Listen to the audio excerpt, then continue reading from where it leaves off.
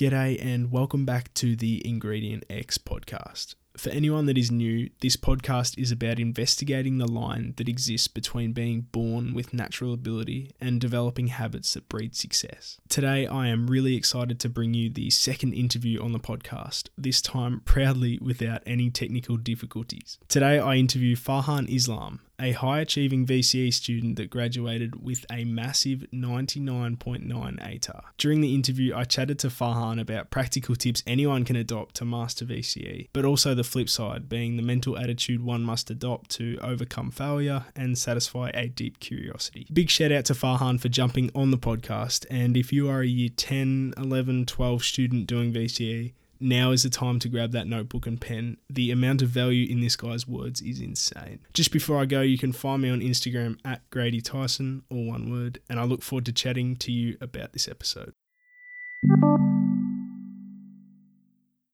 Farhan, welcome to the podcast. Thanks, Grady. Good to be here. Man? How are you? Oh, it's just an honor to be here. I didn't realize I was I was valuable enough to be on, but it's nice to know that I am. It's good. You are valuable. Oh, thank you. Yeah. Now, Farhan, I've caught you just before you've escaped. You're going to uni tomorrow. Yes. Yeah, exactly. Yes. Nearly just about to escape my parents. I'm nearly there. I can sense it. You're nearly there. I'm at the finish line. No, It's been a bit of a race, has it? The last couple of months. Yeah. No. My parents have been amazing. So yeah, that's good. Nice to have their support. That's really as good. I'm moving. Yeah. All right. So Farhan, I have a question for you, mate. Yeah. What's your favourite colour? Favorite color? Yeah. Oh, that's a great question. No, I've got to say blue. I know it's the gender stereotype, but I just love it. I've been to the sea a lot. Great Barrier Reef, places like that. I just love the clear blue ocean, or even the clear blue sky. And it just gives me just this feeling of elation and satisfaction. That was a really complex answer. I know. It's just a colour, I know. That was very spiritual, wasn't it? Oh, gosh. It's not really about the colour, it's about what the colour represents. Yeah. I love that. I love that, Farhan. That's Yeah. huge. So just for a bit of context and so we can learn a bit about your past, could you please tell us a bit about yourself and who you are, where you've come from? You can start from wherever you like. Oh, yeah. I tend to ramble on a bit, but... I'll stop you. Yeah, I like it. So everyone knows my name's Farhan, right? And I know it's a bit of not a name you're used to expecting. You're hearing my Aussie accent, but the truth is I'm not actually you're fair-skinned, shall we say? I'm not a white Australian. You probably could have guessed that from the name, but I actually have a Bangladeshi background. So my parents come from Bangladesh, just a small country next to India in Asia, and they lived there for their whole lives.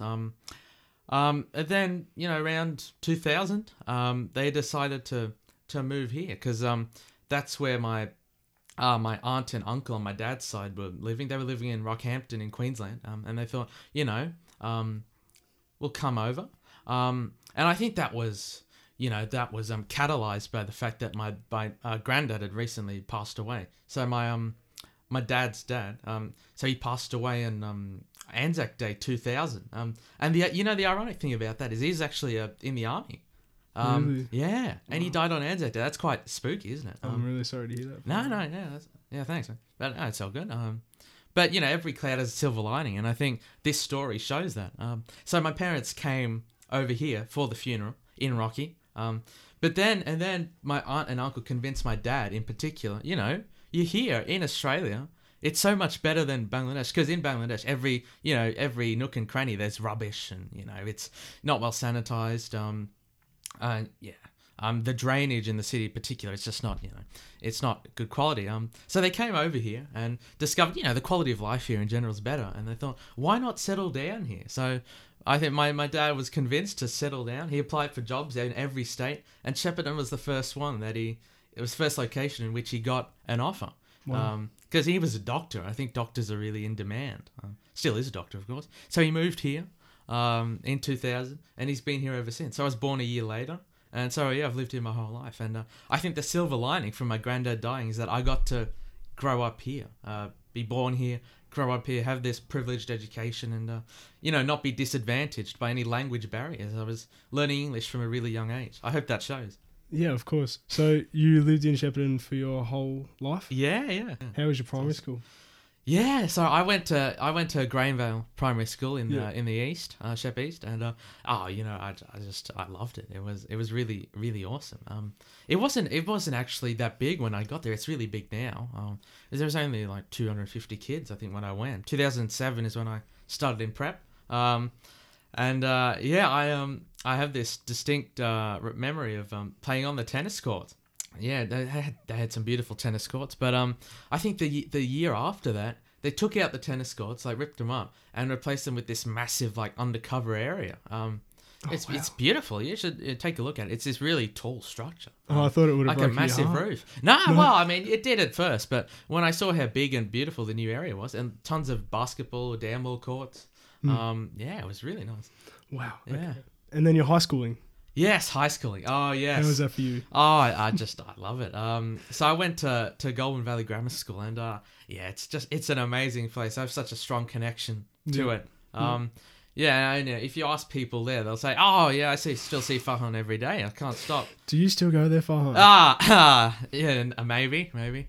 That's not embarrassing. No. Well, my sister's there, and I just have such a strong connection with the place. I've met so many friends.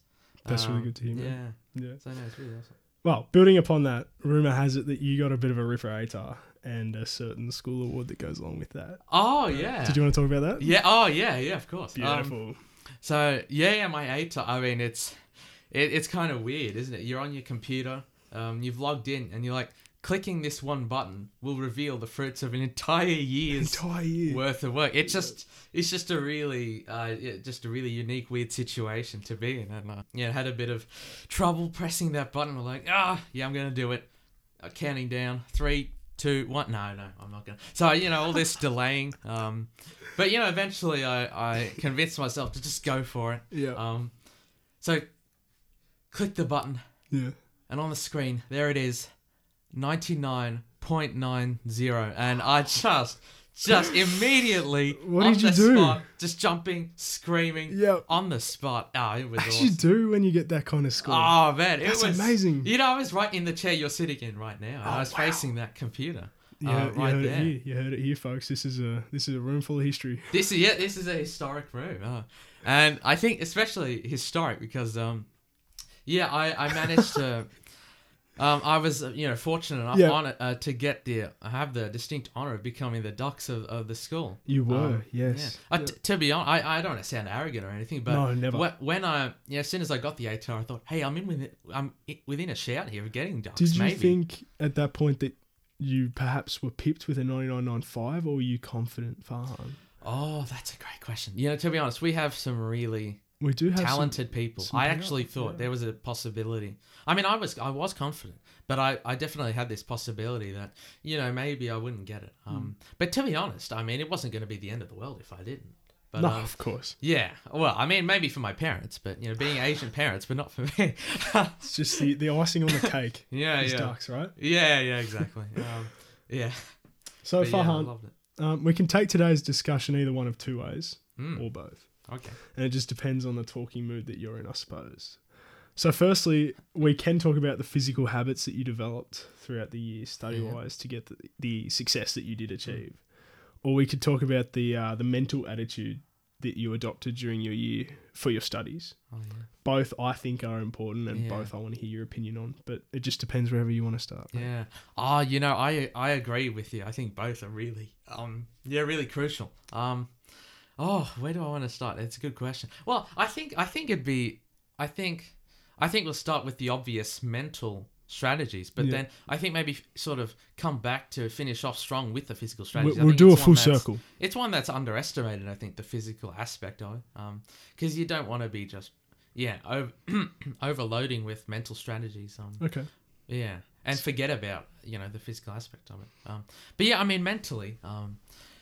I think mentally achieving that. I mean, I don't want to sound immodest, but I feel achieving that kind of success that I have. Obviously, you do need good mental strategies for studying. Of course, that's important. But I think also you need stress management strategies as well. I think there's this real stigma of, year 12's just another year. Nothing too much to worry about. And I think that's a good attitude to take. I think it's a good one. You know, year 12 is just following on from year 11. But at the same time, I think whenever people feel really stressed out in year 12, they have this pressure building on them. They think, oh, no, I'm supposed to be thinking that year 12 is just another year. I'm not supposed to make too big a deal out of it. And I think that stresses people out even more.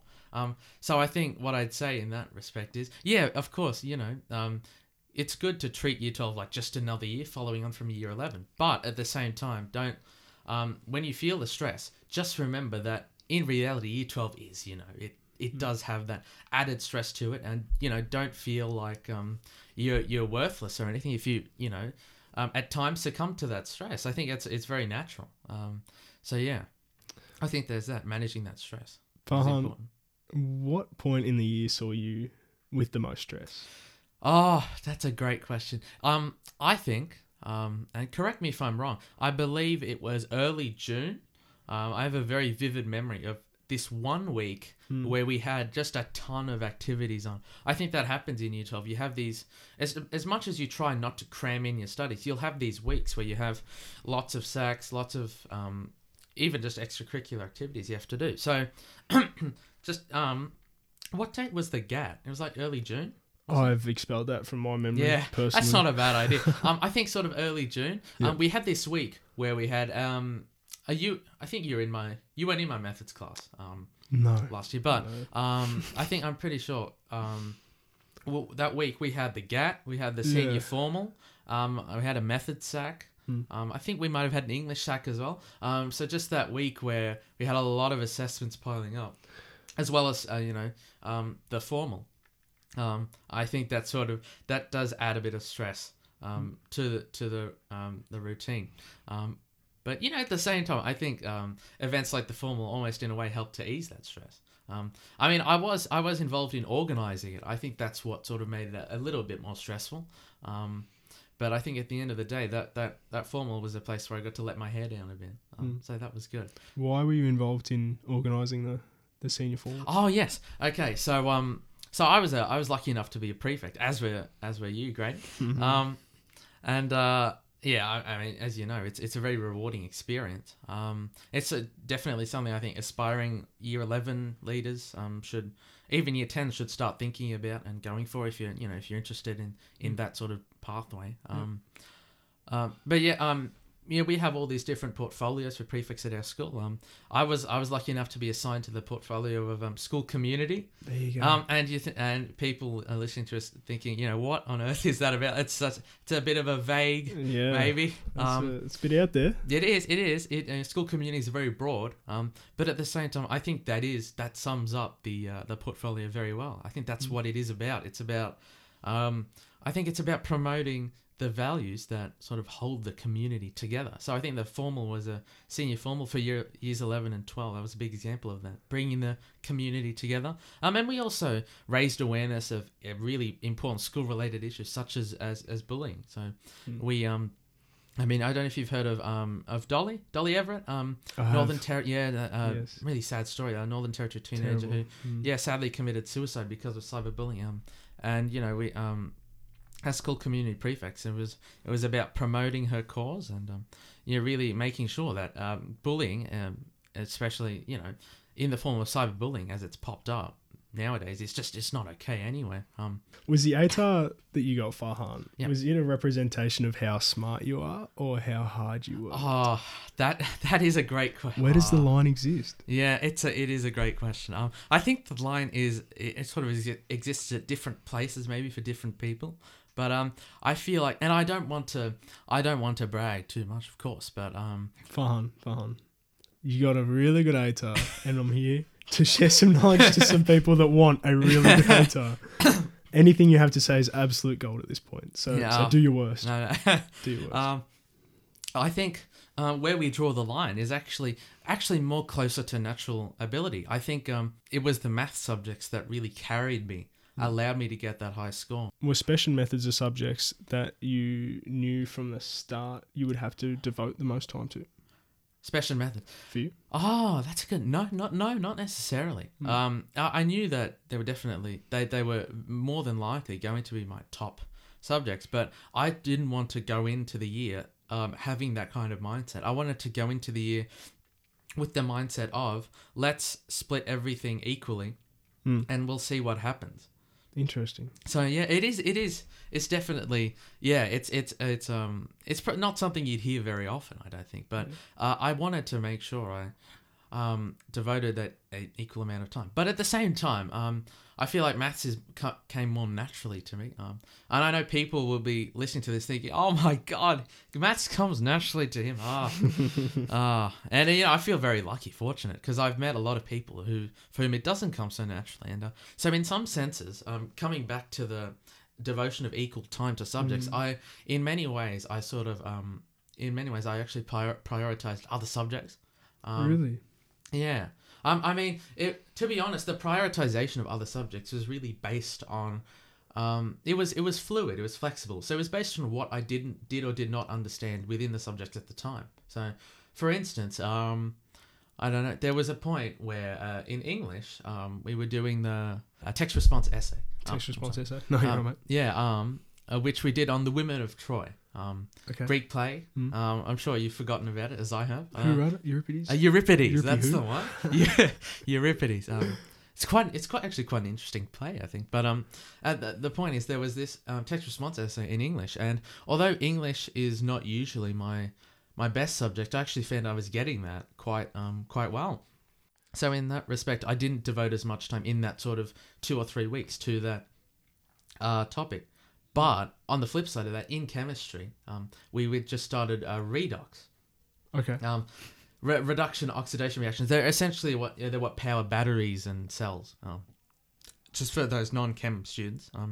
So essentially, if you've got a battery, any kind of battery or a fuel cell, or generating electricity through batteries, that's redox is essentially the chemistry of that. And that was something I was actually struggling with quite a bit. I was looking at it over and over. It wasn't gelling. So that's what I devoted more time to in that time period. So at that time, English was lower, chemistry was higher, but it was actually fluid. My prioritization, depending on what I didn't understand or what I did understand in each of the subjects. So I tried to be as flexible as possible with my timetable, my study timetable. So your study timetable would change depending on how well you grasp concepts that you were experiencing during that time, correct, right? Yeah. Okay. I think it's a bit dangerous to sort of have this rigid, completely rigid, structured, fixed study routine. 4 o'clock to 5, 4 o'clock to 5 o'clock on a Wednesday, always English.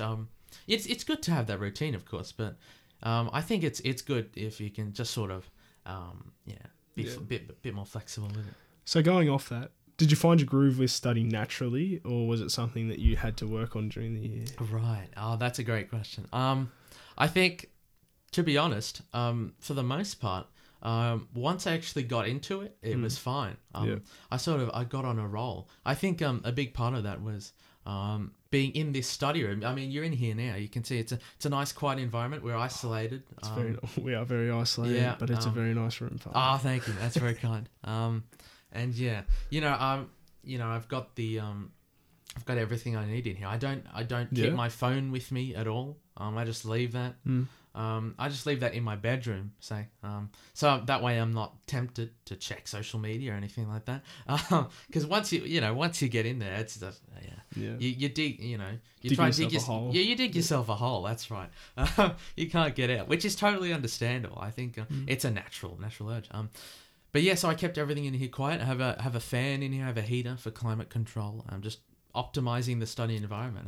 So I found once I got onto on a roll, I was pretty good. But at the same time, it took me a few minutes, like 5 minutes or so, just to get into the groove. It wasn't like got the books out, bam, straight away. I'm writing like Einstein or something like that. I think that's a really important thing in yourself in general, not just when it comes to study.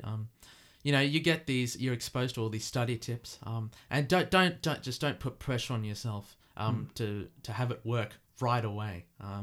You don't want this expectation of, it's been a few days, it's not working for me. You don't want that. It's the kind of thing that, where the impacts reveal themselves over time. as opposed to in the short term.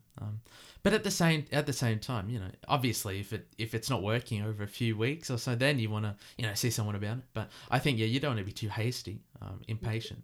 So yeah, that's how So I was able to get into the groove of things pretty quickly through those tips. Was there anything in this room or perhaps in your schedule that you had to change that you identified just wasn't working for you early on? No, to be honest. No. Yeah, okay. I think it worked. I think it all worked out quite well. I think I made sure that I was still committed to all the co-curricular activities that really interested me. Made me happy that I enjoyed. For instance, I participated in the school production over many years. Found myself to be quite the budding performer. Well, I was okay, yeah. But I really enjoyed it. So I made sure I didn't give that up in Year 12. I think that's important. You don't want to give up everything in Year 12. I think it is important. I think your teachers will tell you that you more often than not you will have to make some kind of sacrifice. Yeah, of course. But you don't want to lose everything. I actually think that those spending Wednesday nights at production rehearsal every week, and even on Sundays as well. I think in some ways that defines the Year 12 experience, not just in terms of the memories that you take out of it, that you'll keep for a long time, but also in terms of easing your stress, making you more relaxed. I think that really helps with managing the stress levels. How hard was it to find that balance? Did you find yourself overcommitted or undercommitted at any point in the year? Yeah. You're like, I wish I was doing something else, or I'm doing too much? That is an excellent question. Well, to be honest, yeah. I think that sort of came into effect, especially around the time that the production was performed. So we did Oliver, based on Oliver Twist, and we performed it in sort of late May, I think. So sort of 20th of May, that area. But of course, term 2 was in full swing still at that point. At that time, I found myself somewhat overcommitted to the production, making sure I had my lines memorized. I didn't want to embarrass myself on the nights. So I had to make sure that I was really getting all that out smoothly, memorizing the lines and the songs. Yes, I think at that point I did fall into that trap of not really looking back at my study notes at all. Really at all during that time. We have this whole week devoted to rehearsals, and then the performances come, and during that week I sort of had this mindset of, no, I'm just going to focus on the production for now, not look at my study notes at all. As long as you just look over it just briefly, like you look over the notes you've made, 5 minutes, 10 minutes, just look over them. You don't have to necessarily do an in-depth analysis of them, but just go over them every so often. And I think that helps cement that in your long-term memory instead of having it disappear like it did for me. So I had to go back, work afterwards, work a bit harder to, Let's talk about that though, Farhan. Yeah, of course. Let's dive into yeah. Technically, how did you achieve DUX? How? I want to know. Yeah. And also, I don't want to hear anything about it depends on the person you are. It depends on your circumstances. I want to know, and everyone wants to know, how many hours a night do you need to stay? That's a great question. Really depends on the. No, we're not going there. We're not going there. Different people will tell you different things, but if I'm being honest, I think generally the numerical figure that's often quoted in Year 12 is say 2 or 3 hours per night. I think is generally the what you want to be averaging. But at the same time, I think I'm always going by those quantitative methods is maybe not the best thing. I think often it's about stopping every so often, just take a step back and see, have I really got this? Have I made progress? And if you haven't, maybe just studying for a little bit more. So it's not like you don't want to constrict yourself by saying, okay, I've got to study precisely 2.5 hours every night, and if I don't get everything done, or if I don't understand everything, well, so be it. That's my 2.5 hours. That's a bit dangerous. So I think when people say, I studied every day for 2 hours and I still did flunk the sack.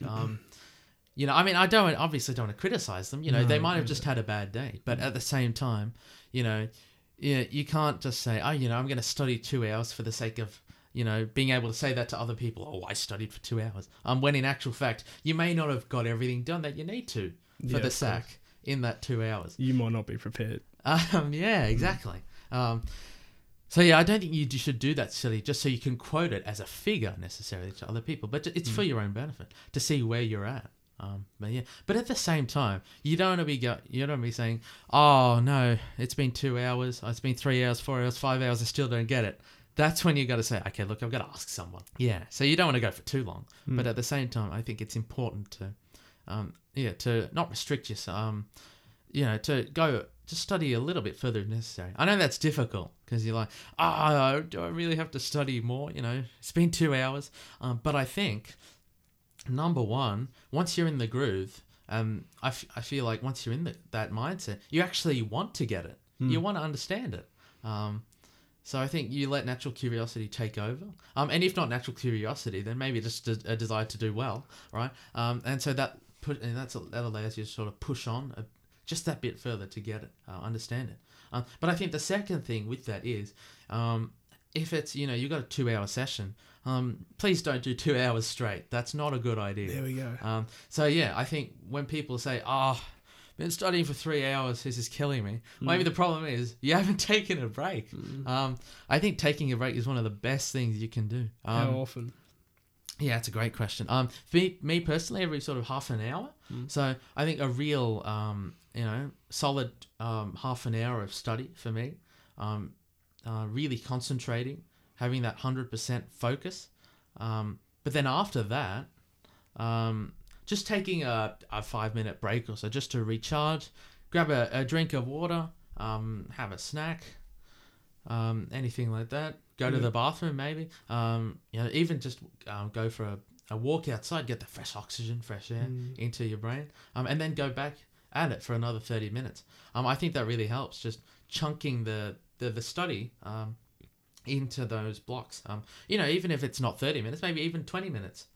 But as long as you're really 100% focused, then you'll find you get a lot done in those blocks than you would if you were studying for 2 hours straight at only, say, 50% concentration, because you're like, I've got to study for 2 hours, I'm not really in this.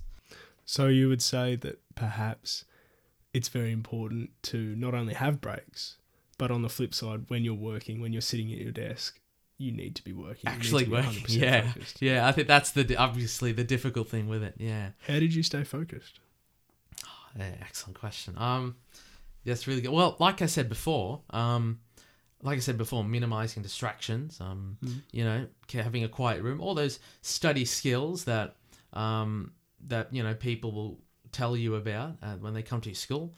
But as you and I know, I think when you're actually in the moment, it's a bit deeper than that. There's a deeper mental side to it. So we had study skills sessions. People came over. And Big D, Darren Pereira, right? If you've heard of him, came over, gave us some really good tips, which is fine, which is really good. It really helps you. But when you're in the moment, obviously there is that mental battle, because those study skills sessions, they don't explicitly cover the content you're encountering. And the truth of the matter is the content you have is, it's not easy. Year 12 isn't easy. There's some difficult stuff there. Heard it here first. Yeah, there is. Year 12 is difficult. It is difficult. I mean, it's okay to feel that way, to feel overwhelmed. It is a difficult experience, but, it's rewarding as well. But when you're in those study moments, encountering this concept, of course, you're going to have those mental battles, no matter what strategies you may have heard or are employing. So what happened to me was, like I say, with Einstein's relativity, I was struggling with it. So what I did was, first of all, recognizing that the reason for that is probably because I'm approaching it with a narrow mindset. So I'm approaching it from just a single angle. So I've got these connections I'm trying to make. I'm coming at it from the same angle, and it's just not working. So I realize I have to take a step back and come at it from a different angle. Okay, if you find it's not working, who cares if you had a break 5 minutes ago? You're going to have to take another one, right? Because that's the ultimate end goal. Ultimately, people don't care if you took 2 5-minute breaks, in the space of 20 minutes, say. They only care if you've understood the concept. Now, what is a different angle? That's a great question. It is a really good question. Well, I think for me, with the relativity, the notes that we were given were bullet point form. So just dot points, basically. What I probably should have been doing was looking at it through a visual method, obtaining a visualization of that process, what it looked like. So that's what it was like for me. So essentially, that was, drawing a picture, looking up pictures online, seeing how the bullet points translated into translated into the real world. Into the real world. Yeah. Although your relativity you'll find is not really applicable on a day-to-day basis, but it is, it has a real world representation, particularly with spaceships traveling in, outer space. And yeah, so for me it was that, and watching YouTube videos that explained it with that, pictographic representation, and the animation that came with it. And that sort of helped me to absorb what was going on. So, Farhan, what you've just explained to me is a process very heavily reliant on self-directed learning. You would agree? Yes. Did you ask for help? And was there someone who supported you more than others in Year 12? I think, yeah. I mean, the subjects I was studying were a bit different to what they studied at school. My mum's an accountant. She did more of the social sciences, like you, Grady, the business and the economics. The accounting, so that's what she did. So she wasn't too much help to me. So she wasn't too much help to me. But she was a lot of help to you. I mean, yeah, not academically. You love her obviously. dearly. Oh, of course. No, yeah. Thank you. That was a close call, Farhan. It was a close call. I wasn't sure where you were going with that one. No, but yeah, no, honestly, shit. I mean, they were all a massive help. Yeah. Really have to thank my parents there. They were really good. Yeah. I'm not just saying that because I have to. I do mean that. No, of course. Yeah. Of course. Maybe you might have to say it now because... Oh, yeah, no, of course. No, it's not sarcastic at all. I think it's a genuinely, important aspect of it. It's very hard if you don't have the support of people at home. What about academically? Yeah, okay. So like I said, my mum maybe not quite as equipped to help me with the science subjects that I was studying, chemistry, physics, and the maths, like we mentioned before. So my dad was good. My dad, my dad's a doctor, so he has that chemistry sort of biology background, but he was more biology. So and I didn't take that. So maybe again, not quite as much help as say my teachers, whom I would I go to for assistance a bit more often. Did you? Yes, I did. I think particularly for English. English is because you've heard. I think you've covered the fact that maths is something I'm a bit more comfortable with, and that generally means English is not so much, and that's the case with me. So yeah. I mean, I love reading books. I love grasping the ideas that are there, but linking them together in a sophisticated, coherent way in 1 hour per essay. Yeah. That's something I What a marathon effort. Oh yeah, it was insane. It was insanely difficult for me. I'm sure insanely difficult for a lot of the listeners out there as well. I'm sure it's meant to be difficult for everyone that attempts that. Oh, paper. That's very true. Yeah. It's not easy for anyone. I think everyone has to be sort of really focused. Just instead of having to think on the fly, on the spot in the exam, as soon as you saw the topic, having those pre-written ideas and themes, that helped. And in actual fact, in the exam, some of those pre-written ideas helped me to write the essay for Section B, the comparative on Invictus and Ransom. But at the same time, obviously, you got to be ready to adapt as well.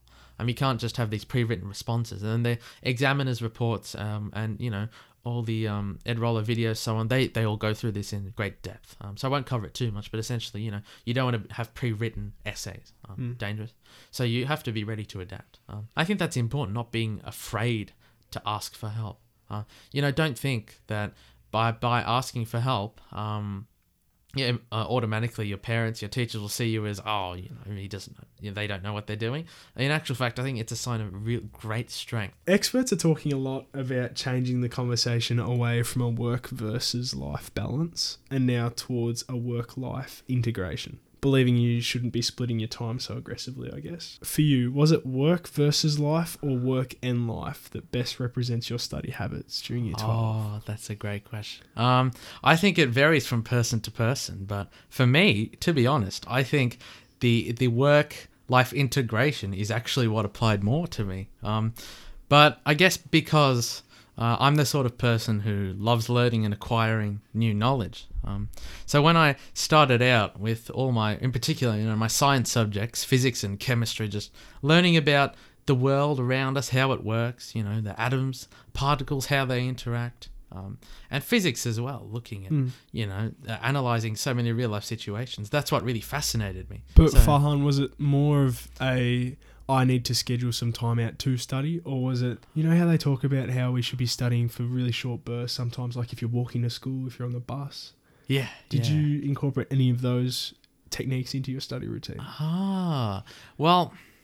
That's a great question. Well, to be honest, yeah. Were there any lists on the back of your bathroom door? No. No? No, not as such. No. I just sort of kept them in here. But actually, I think that's... pointing to his head. Yeah. Yeah.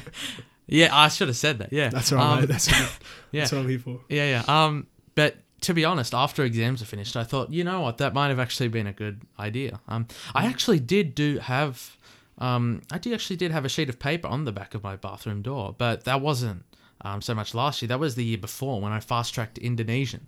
Okay. So 2018 year 11, I did Indonesian as a second language, as a fast-track subject, and there's so many new vocab words that I had to get used to. So that ended up with me, putting those pages of vocab on the bathroom door, even the shower door, just going through them so that they were really firmly imprinted within my memory. But when it came to year 12, not so much. It was in English, and I felt, didn't really feel the need to. I suppose you had formula sheets for your science and maths. Well, that's right. Yes. Yeah, very much so. I mean, in physics, in Victoria, certainly you can take, into your exam, you can take a massive cheat sheet, like the equivalent of a one-sided A3, basically. And so you can fit a lot of we get a whole book for methods, don't we? Yeah, absolutely. A bound reference. So whether it's a textbook or your entire year's worth of notes, it's really good. Farhan, did you feel like you sacrificed anything for your ATAR? Yeah, okay. Well, I guess maybe I think yes. First of all, yes. Yes. I think the one thing I did sacrifice was voice and communication lessons. So at grammar, they have these lessons to improve your skills in public speaking. So. So, up until, I think, year 10, I'd take some time out at grammar we have 50-minute periods, generally 6 50-minute periods a day that are allocated to classes, learning. And so one of those 50-minute periods would be taken up with voice and communication lessons every week. And I found that really rewarding. Yes, but that wouldn't have been sustainable into year 12. Right, yes, because it would have taken time out of my classes. So so I guess I did have to give that up. But at the same time, being a prefect, while I didn't get to have those lessons, I still got to exercise my public speaking skills and communication at assembly, for instance, giving speeches. So at least I was able to experience that. Let's talk about that. Yeah. You did a speech during the year that you memorized. Yes. And learned and delivered without a script. That's correct, yes. How did you approach that challenge? Yeah. So first of all, just a bit of background. So I was lucky enough to be prefect. Each prefect gives a speech at a Friday assembly. Each week there's one prefect giving their prefect speech, and it's centered on one of the school's values, whether it's, I think you did accepting responsibility. I did. And whether it's seeking excellence. But mine was learning. So learning was the topic I had for my prefect speech. And like you say, I took on the challenge of memorizing that entire prefect speech, which went on for about 12 minutes or something like that. 12, 13 minutes. It was incredible to think that I did it. Why? Yes. Well, I mean, there's different aspects to it, isn't there? Well, first of all, why did I do it? Well, I think I wanted to prove to people in the room that memorizing a speech for me meant a little bit. It meant a little bit more than simply looking at the words, chunking them into sentences, and actually sort of trying to memorize them by reading them over and over again. I wanted to convey the message that the reason I remembered my speech was because I understood what the message was, and it came from the heart. So as opposed to a subject that you may not like as much, where you have to pore over these mountains of notes and read them over and over until you've absorbed them. For me, it wasn't about that with my prefect speech. It wasn't about reading it over and over and absorbing it. It was just, it was just about communicating what I felt in my heart and what came naturally to me, what occurred naturally to me. And so I wanted to convey that to the audience, that really this is from the heart. So in a sense, it wasn't memorized, in inverted commas. Although, of course, I had to memorize the general ideas and themes I was conveying. But each time I actually delivered the speech in practicing, it actually wasn't worded the same every time. There were times where I'd change up the wording. What I really knew and remembered was the general theme and idea and the message I wanted to get across. So when you wrote that script, was it word for word, and then you built off that, or was it just a few dot points? It was actually a word for word script. It was word for word. It had to get script. approved, right? Yeah, that's right. Yeah, but also so it gave me a clear sense of direction, where I would take my speech. Yep. What kind of conceptual leaps I would make. But yeah, when I was delivering it, I actually sort of I didn't really stick to the script verbatim so much. True. And I think that the message I want to convey with that is that there's a link between that and academic studies, and that is to say that I think it's good to take the same approach with academic studies that I took with my speech, to not necessarily memorize every word verbatim, but just try and absorb the general the theme and the idea of the concept, so that you're actually understanding it. You're not just reciting it from memory, because I don't think that gives you the deep understanding you need to apply the concept successfully to a difficult exam question. And so that was the concept that you built your own knowledge off in your academic studies, perhaps? Yeah. Going into the exams? Yes, absolutely, yes. So it was less verbatim and more conceptual awareness, perhaps. Yeah, conceptual awareness, yeah. It's difficult to articulate, I think, but yeah, essentially, I think you've nailed that, yeah. Just digging into it a little more deeply and trying to understand it as much as possible, as opposed to just, mindlessly memorizing it word for word from the textbook or something. I mean, I think for some subjects that perhaps doesn't work so much. I think especially subjects where, health and human development or something, where you've got a lot of definitions, geography, then I think, I think it's good to, I have to concede that, memorizing those definitions is good. But only because the definitions have lots of specific words that the examiners are looking for and that clearly define the concept. What about quotes in English? Oh, no, don't get me started on that. Oh, God. How'd you tackle that? Yeah, that's a tough nut to crack, isn't it? I mean, again, I think throughout this podcast, I think you'll agree that some of my strategies may not be for everybody. I think everybody has different approaches, but I think the way that I approached quotes in English was, I think, first of all, with that linking to that chunking idea we talked about earlier, chunking study sessions, same thing here, chunking the quotes, and specifically, if you like, just taking little snippets of quotes, like cropping them, if you will. Not necessarily remembering entire sentences, but just key phrases that highlight a certain feature of a character. So yeah, I think just memorizing those phrases, and also remembering key events in the text, and making remembering what quotes link to that. So teachers can explain as much as they like. Yeah. Study skills can teach as much as it can. But for someone that's sat through the exams and come out the other side, do you have any practical tips for exam technique? Yeah, that's a really good question. You're absolutely right. I've said that a lot, haven't I? It's a really good question. That's I've noticed that a lot. That's my job, Farhan. I know. But the truth is, they are all really good questions. I can't stop myself from saying it.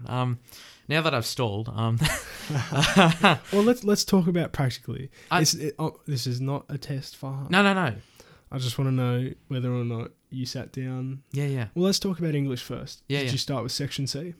Yes, I did. So Section C involves the interpretation of a written article and then obviously responding to that. Yeah. So why? Why did you start with that? Okay. So like you say, Section C, I mean, in particular about analysing the argument and the persuasive language used in those articles. The reason I started with that was because it was a solid foundation, a solid point off of which to build. So whereas for sections A and B you have sections A and B, you know the text, you know the text inside it. You don't know what to the topic that you're going to write about. Whereas with the section C, it's the exact opposite. You don't know the text at all, but you know what the topic is. It's a persuasive article. So I think with that, for a lot of us, it's easier to start with a text to know. To know what the topic is. We know exactly what we have to do. Whereas with a text response, it might be, you don't know what themes are going to come up. So you're a bit more unsure there. It's perhaps a bit more mechanical, section C. Yes, it is. It is more formulaic in that sense. What happens in methods when you get to a question that you are having trouble with? Yes, that did actually happen to me. Tell me about that. Yeah. Okay, so methods. I think exam 2 is where the time management is really an issue. Although, of course, it can come up in exam 1. I think in exam 1, of course, it's good to start off with the first question because it's usually easy. Everyone's capable of it. Usually it's some sort of not simple. It's not simple in methods, but some sort of a basic differentiation question. Okay. An integration question that you have to do. What happens, Farhan? How long do you allocate before you move on? That's a good question. Sorry? Do you just stick it? What do you mean? Do you just stick the question? No, stay there? never. No. Never. Okay. No. So I was rambling there, wasn't I? That's right. But that's a good question. I think, again, that does come up more in exam 2, but generally, I find the first few parts of a question are pretty, pretty easy to work through. So parts A, B, C. Yeah. They're usually easy to work through. But if I am getting stuck on that part, I will move on and come back to it. Yeah, because then that way it sort of just sits in the back of your mind for a little bit. Yes, exactly. I think you can give yourself a little bit more time to think about it. Interesting. I think if you let your subconscious work on it, you'll find that when you come back to it, your brain will have thought of a different way to come at the question, different angle. Yeah. So that'll work. It's something that I've never experienced the same way, apart from in an exam too. Like, it's a high pressure situation. You're sitting there. Yeah. And if you don't understand something, you just move on. And when you come back, you've read that word wrong. Yeah, exactly. And realize, that's not actually what the question asked. Yeah. From what I know, Farhan, you're actually a very humble person. Okay. Oh, that's kind. So just putting it out there from what the way you've responded to questions today. I want to know personally, how do you respond when people refer to you as DUX? Do you celebrate that? Are you proud of that? I absolutely am. I am proud of it. Yes, I do. I consider it just a great honor. I think it stems from a few different sources, but number one, I think my family have always been very academically oriented, and I remember they would subtly mention offhand that my cousin also got DUX. Like, okay, yeah, thanks for that, no pressure. He got 99.95 actually. Oh, wow. So that, but then again, he did graduate in like 2004. So. Easy peasy, mate. Well, yeah. VCE wasn't the same. Back in my day. And he was in Queensland. So he was in Queensland as well. I didn't even do VCE. Yeah, no. And not to say that Queensland's system is inferior, of course. But, here we go. Obviously he did it a long time ago, 2004. Yep. World was less complicated. I'm just spitballing excuses here. The point is he's pretty smart. The point is I'm smarter. No, I think he's incredibly smart. And he's taught me a lot over the years as well. Okay. So I think that was a real inspiration. So when I got DUX, I felt really honored. But also to know that there's members of the school community coming up and congratulating me. I feel like I've done them proud as well. To have, not to sound overly ambitious, but to put Goulburn Valley Grammar School on the map, if you like. It's nice to know I'm representing them well. You made me proud, Father. Thanks, Greg. Yeah, thanks. What does someone need to do to get DUX? Coming from the man that did it. Yes, I think a big part of becoming DUX, for me certainly, is looking at the bigger picture of the entire state. Now, what does that mean? Well, I think we have a tendency to, within schools, to sort of compete against each other within our year level. And I think that's good. It's good to have that competition. It spurs you on to do better. And I think if you can say, oh, yes, I beat this top guy in the method sack, that's, by 2%, it's an epic victory. Just coming in there at the last second and winning. That's good. And I think with sacks, of course, you're only competing with your school. That's good. But I think to become DUX, you sort of... Well, the DUX is about being the top of the school, right? I think if you can aim beyond just the school and compete with other people throughout the state, compete with top people from the state, then you sort of expanded your horizons beyond the school. Yeah. You're competing with, say, the top schools in Melbourne. If you have that mindset, I think you'll be spurred on to, in a way, to exceed your classmates, who more than likely will be just focused on what their friends or classmates are getting. Were you distracted by what your classmates were getting? Well, yes and no. I think for the sacks, there, of course, people did beat me in sacks. And it sort of got me worried. I'm like, oh no, here we go. And I think, in particular, chemistry, methods, I wasn't the top of the class. So I think after the exams finished, I sort of got worried about that. I'm like, is this gonna go really well? And in the end, it turned out just amazing. So I think the lesson for that is, I was definitely preoccupied with what some of my classmates were getting, because they're really talented. Yeah. We got really good students here, but I think in a way that spurred me on to do better. So that helped. Yeah. So it was that competition within the class and the year level that would spur you on.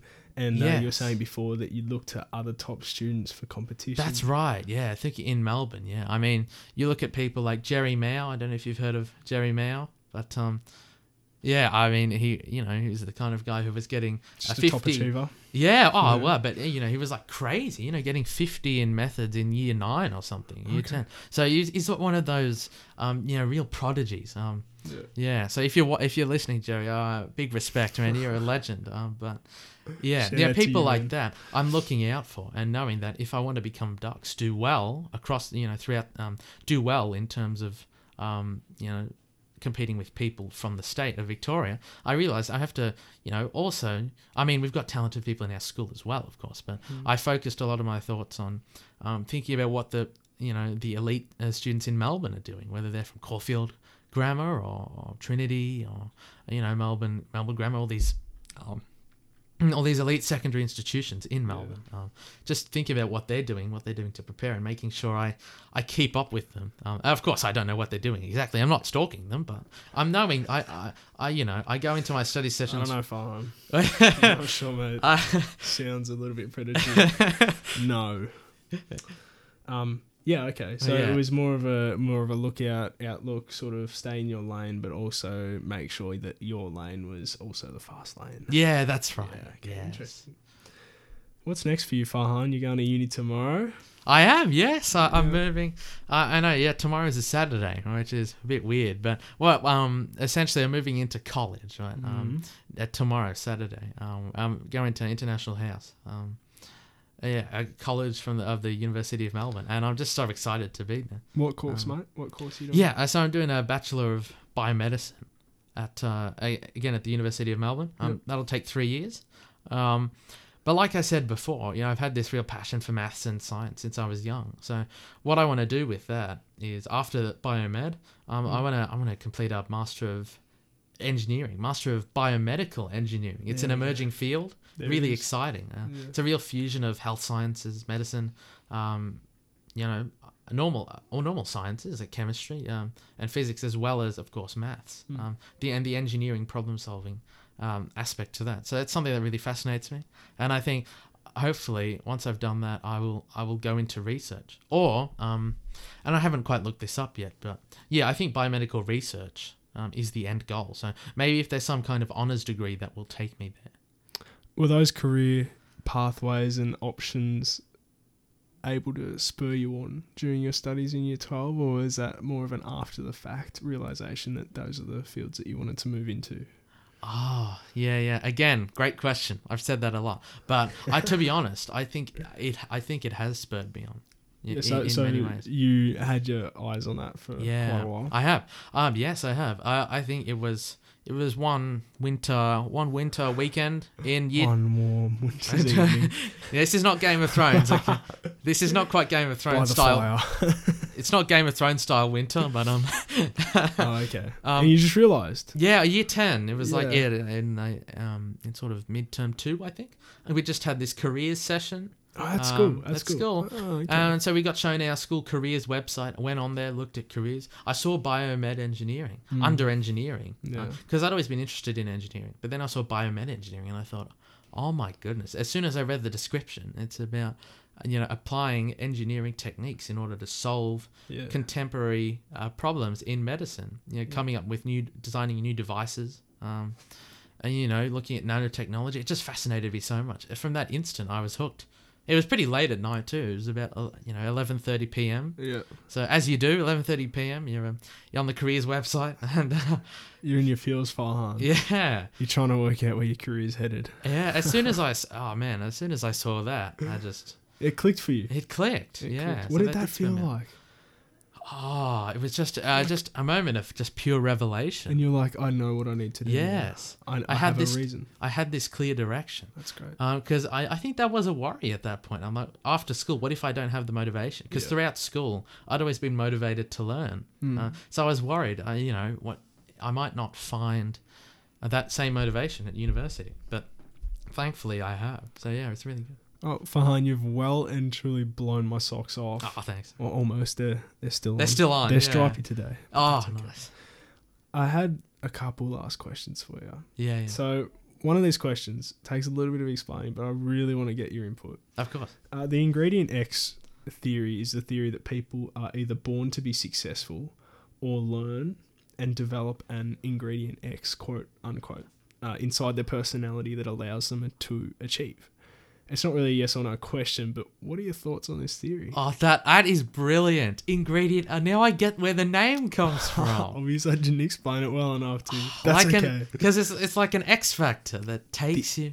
X Factor was taken as a name. Ah, really? Really? Well, I wonder where. No, I've seen it. I'm just kidding. Oh, you just got me good for. Yeah. No, I mean, yeah. I love the singers there are pretty good, aren't they? So what do you think? Yeah, I really do love that. I admit I was a little worried when you said people are born to be successful. I thought, oh no, that's not necessarily true. But you did say either, so you opened up that other option. It's up to you, mate. What do you think? But I think you're very right to open up that other option that people can develop these talents and add the ingredient X. I think that's absolutely true. So I think you'd be more inclined to believe that it's your external environmental factors as opposed to who you are. Yes, that dictates success. Yes, I think I've heard that many times. I've heard the idea that pure natural talent on its own, that isn't necessarily enough, especially if you don't hone those skills in the proper environment. And I think I know I'm rambling on a bit here, but if the listeners want to look up this guy called Ramanujan, this mathematician, Ramanujan, Ramanujan, this Indian mathematician. Okay. He didn't have any formal training. Yep. He was born in India in like the late 1800s, and he was really poor. You can imagine that sort of really poor community, destitute. I think he was. I'm pretty sure his parents died when he was quite young. So he didn't have any formal education, but one day, I'm not sure how. I can't remember how exactly, but he came to pick up a maths book. And would you believe, from that, just reading this basic maths book, he was able to derive in his head theories and principles in maths that no one had ever seen before. He was like this boy wonder, just a once in a generation genius. So people at Cambridge University, they actually got him to come over. I think Hardy was his name. He got Ramanujan to come over to England, show off his skills. So they asked him to prove all these results, show off his mathematical prowess. The trouble was, he couldn't. He was the kind of guy who did it in his head like that. He couldn't actually show his working on paper. So he couldn't prove concepts? No, he couldn't prove them. He just knew them. He just knew they existed. He just had the sixth sense that they were true. Processes, it's just so he's that kind of just remarkable, one in a billion kind of just a remarkable mind. So would you say that it was that maths book that helped formulate his brain, or was he born like that? Okay, yes, I'm getting to it. So he was born like that, for sure. But going back to your ingredient X theory, it was the teachers at Cambridge that honed his skills and that kind of environment that I think ultimately led to his success. It put his mind in the right direction. So yes, he had this natural mathematical ability, but he didn't have the formal training to know where to take that. He didn't quite know where to take that. I think it's the same with any other people who are born with these real talents. If they don't hone the skill and they have the right environment, that ingredient X that has to be developed, I don't think they can quite get there. So yeah, I think the ingredient X theory is really powerful. And I think it also sends a good message to people who maybe feel like they're not really talented at anything, that actually, you know what, you've got that ingredient X in there somewhere. I think everyone has it deep inside. They just got to discover it. Yeah, that's it. That's beautiful, Farhan. No problem. Any final words, mate? I guess to students listening this who are probably studying VC, I think I just want you to know that it's not impossible by any stretch of the imagination. It's obviously it's difficult, but look at us two. We've come out the other side, looking okay. We have not too bad, not too shabby. Not too shabby. And I think I just wanted to say that no matter how difficult you think it might be, no matter how much stress you might be under, just always know that you are going to come out the other side. Just put in that work. Keep at it. Keep climbing that mountain, and you will ascend it. You will ascend it. We'll leave it there. Farhan. All right. Thank you very much, mate. Thank you. Thank you so much. Thanks for listening to the Farhan interview. I hope your socks were blown off as much as mine were. It'll be interesting to see where Farhan ends up. I think you'll agree he's quite the academic man. I also hope everyone listening got at least one gem from Farhan's words and can transform his teachings into your everyday life. As always, you can find me on Instagram at Grady Tyson. Stay tuned for some conversations you won't want to miss right here on the Ingredient X podcast.